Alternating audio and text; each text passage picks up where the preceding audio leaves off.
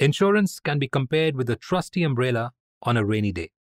It may go unnoticed until the storm hits. But when it does, you'll be grateful for your foresight in grabbing it. It serves as a safety net, protecting your financial future from getting drenched.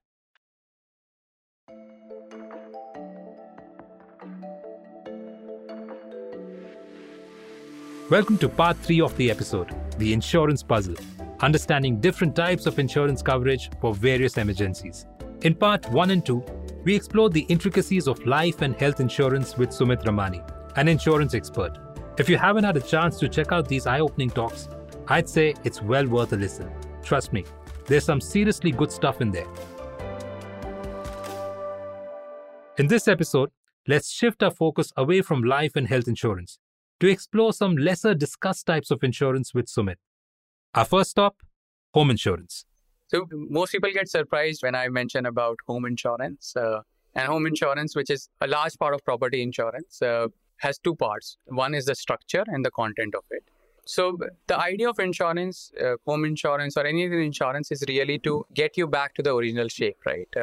Let's say if there was a damage of the structure of the house because of flood, cyclone, fire, or any other reason, as long as you're not doing it on purpose, you're covered.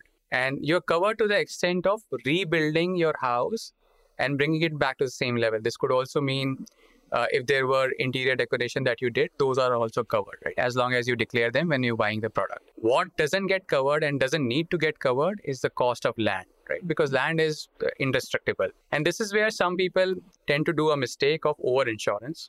So when you buy a home loan take out a home loan from banks, they would also nudge you to buy home insurance product. And the sum assured would typically be the size of outstanding loan. But loan is towards the entire house, which also includes cost of land, right? So you end up buying a much larger cover, but you would never need it because the damage could only be to the extent of the structure of the house. And in most products that are sold in India, that cover also increases by 10% year on year. So let's say if you bought a cover for 20 lakhs, the cover would automatically increase by, let's say, 2 lakhs year on year because you do realize there is an inflation, right? So essentially, if you were to rebuild 5 years down the line, there the cost of labor, the cost of raw materials all would increase by a certain amount. So to take care of that, the cover also increases by 10% by default in the standard products offered by insurance companies. So that's the structure. The other part is the content. Some of us could have valuable contents at home. This could mean the expensive electronic products. This could mean jewelry. This could also mean work of art. And these also get covered by insurance companies. Some of these are quite default and covered naturally or by default with the home structure insurance policy that you have up to a certain limit. But if you have jewelry which is of very high value, then it's a good idea to declare and get extra cover. If you have a work of art, that it may or may not be directly covered in a home content insurance setting because it may or may not be easy for someone to estimate the value of art in a standard structure. So someone will have to spend more time and effort to understand the value of art and then cover it. Then it could also have variations as to it's covered only during home or only during transit or both. And it generally doesn't form part of the standard home content insurance and is generally taken out separately. Home sweet home. That cherished sanctuary where our hearts find peace and our memories are woven is of paramount importance. Our homes are our castles, a refuge from the world's chaos, and the cozy corners where life's most treasured moments unfold. To safeguard this haven and all the precious contents it holds, we have home insurance. In addition to our cherished homes, there's another valuable asset that holds a special place in many hearts: our vehicles. The other assets that we have, not directly property, is vehicles, and most of us get ourselves covered largely because it's required. And in there, I think while motor insurance is generally quite standardized product, some of the riders are quite interesting, or riders or add-ons are quite interesting, and one might consider buying them while buying the cover. One is roadside assistance. It could really be very helpful if you're stuck somewhere while on a road trip. If someone comes, picks you up, and those expenses are taken care of. Zero depreciation is again an interesting cover. The values of car decrease at a rapid pace. And let's say if there is a damage, you would want it to go back to original shape, right? Not just to a depreciated car. So zero dep cover becomes then important. But otherwise, motor insurance is largely standardized. Sumit's insights are truly valuable. As we dig deeper, I think it's time to expand our horizons and delve into less conventional insurance options beyond life, health, home, and auto coverage. Equipping yourself with a comprehensive understanding of these products will help you establish robust foundation for safeguarding your financial well-being in the most resilient manner possible. So the other insurances which could become important for individuals are cyber insurance, especially in the new world when you are working from home. And some people are also trying the freelancer route, right? Wherein you are working for a large corporation, probably dealing with their data, and then data security becomes important. Theft from your computer, from your network, and the financial loss because of it, right? And this is where cyber insurance becomes important. Still early days in an Indian setting, but there are now covers available. The other cover that could become important is professional indemnity cover or professional liability cover, which essentially is like for people like chartered accountants, doctors, or actuaries working as a consultant, because their advice could lead to financial damage or their actions could lead to financial damage. And there's only so much you could cover as an individual, right? And beyond that, you would feel the heat of it. So it's a good idea to also consider professional liability cover. The third-party liability cover, which is generally sold along with car insurance or bike insurance, but they are also could become important in different settings. So, but before we get into it, let's also understand what is the third-party liability insurance or liability insurance in general. It essentially means that because of some of your actions, someone else's property or there was a physical damage to the individual, right? So essentially someone had to incur a financial loss because of your actions. So in case of car insurance, let's say if you run into someone else or run into someone else's car. So yes, your car that got damaged and that would be covered from own damage part of the cover. But you also damaged someone else's car, right? And you would be liable to pay for it. And that's where third-party liability comes in handy. It could also become important, and I think most of us generally tend to ignore. Let's say if someone is running a crash in a very small scale level, maybe 10 kids come in and spend 4, 5, 6 hours. But there could also be instances when kids could injure themselves, and kids could also damage property of your neighbors, right? And we generally tend to ignore risks like these, but these also come under liability insurance. And should be considered for anyone who is at least profiting from these ventures.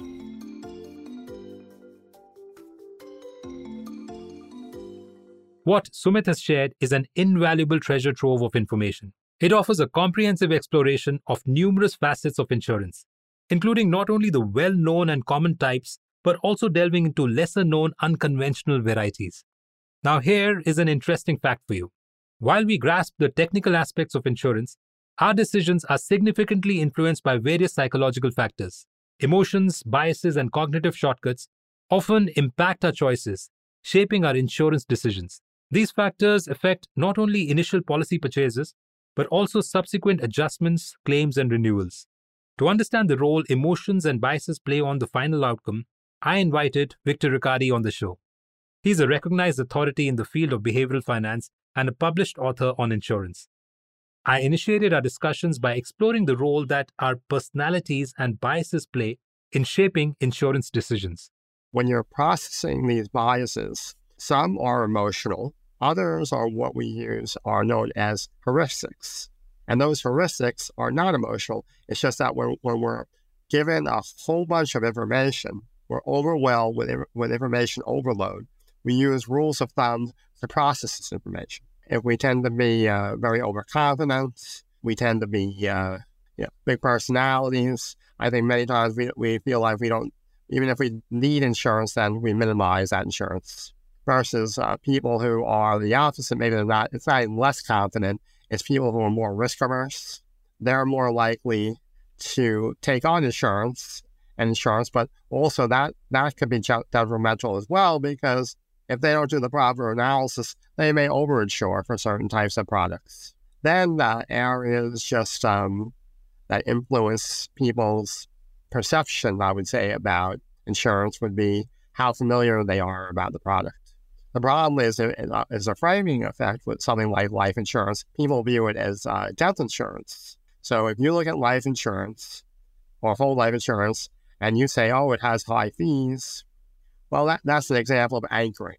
So you're not looking at you have to look at what is your goal for that life insurance. If insuring for long-term care and getting an underwriting policy as part of that, if that's part of your financial goal, then maybe the trade-off is not to worry as much about the high fees or to shop around and see ways to minimize those fees. But that's how people, and so many times people have that perception of that anchor effect, and they won't even go past at least looking at a policy of a certain insurance because they're so focused on the negative anchor that they heard from somebody, and they won't move forward with even considering it. So the idea is to be open-minded. Another thing that's sold by insurance companies are annuities. So people hear very detrimental things about annuities. So if somebody had a bad experience and actually bought an annuity, they conclude that all annuities are bad. So that serves as an anchor, but that also ties into what's known as representativeness. We take a small sample of something and we draw an absolute conclusion from a small sample, and we disregard the facts and all other information. If people are sitting in a new workplace with new employees, it's something I would call social loafing. They say, oh, I'm not sure how much insurance to take or the amount of life insurance, or should I even take it? They ask their friend or the new peer next to them, and they follow the herd. You can think about it as a group think type of situation, or following the herd of just what their colleagues are doing. And, every colleague is different. If someone's married with 2 children versus a single person, the amount and the type of life insurance that they need through a company plan would be much different.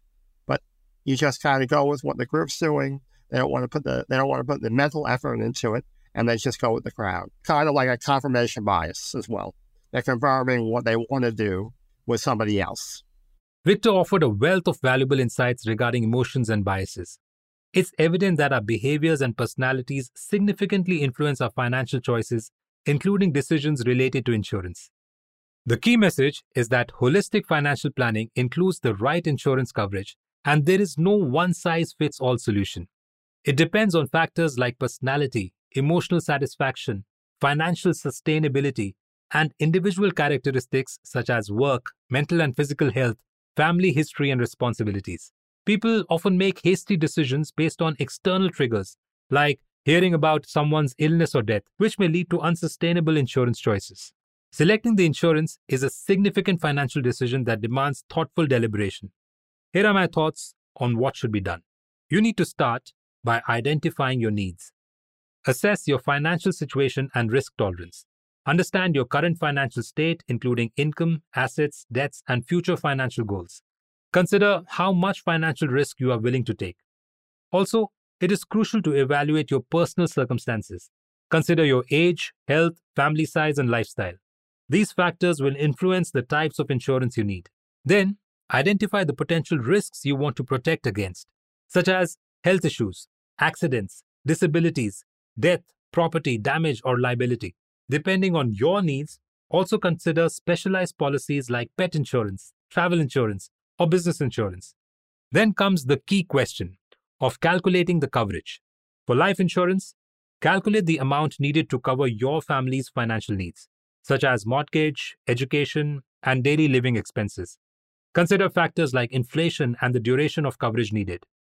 For health insurance, consider your medical expenses and the premiums you can afford. For auto and home insurance, determine the value of your assets and the cost of replacing them. Consider factors like the location of your home, the type of vehicle you drive, and your driving habits. For liability insurance, assess your potential liability risks. such as the possibility of causing injury to others or damage to their property. Then, shop around. Obtain quotes from multiple insurance providers. Compare coverage options and premiums. Consider factors like provider's reputation and customer service. Carefully read and understand the policy documents, including exclusions, limitations, and any waiting periods. Ensure you know that what is covered and what is not. Research the insurance company's financial stability and customer reviews to ensure they can meet their obligations. And lastly, consult an insurance advisor. Seek advice from a qualified insurance agent or a financial advisor who can help you understand your options and recommend appropriate coverage based on your needs. You can consistently rely on One Finance for top-notch support. Their advice and solutions are meticulously researched and custom-tailored by experts to suit your specific needs. This episode has a goldmine of valuable insights with 3 information-packed parts. Thank you for tuning in. If you found this valuable, then help us spread the message, and until next time, stay financially empowered. This is Temperament by One Finance, produced by Wine Studio, and I'm your host, Ashish Chawla. Investment in securities market are subject to market risks. Read all related documents carefully before investing. The securities quoted are for illustration only and are not recommendatory.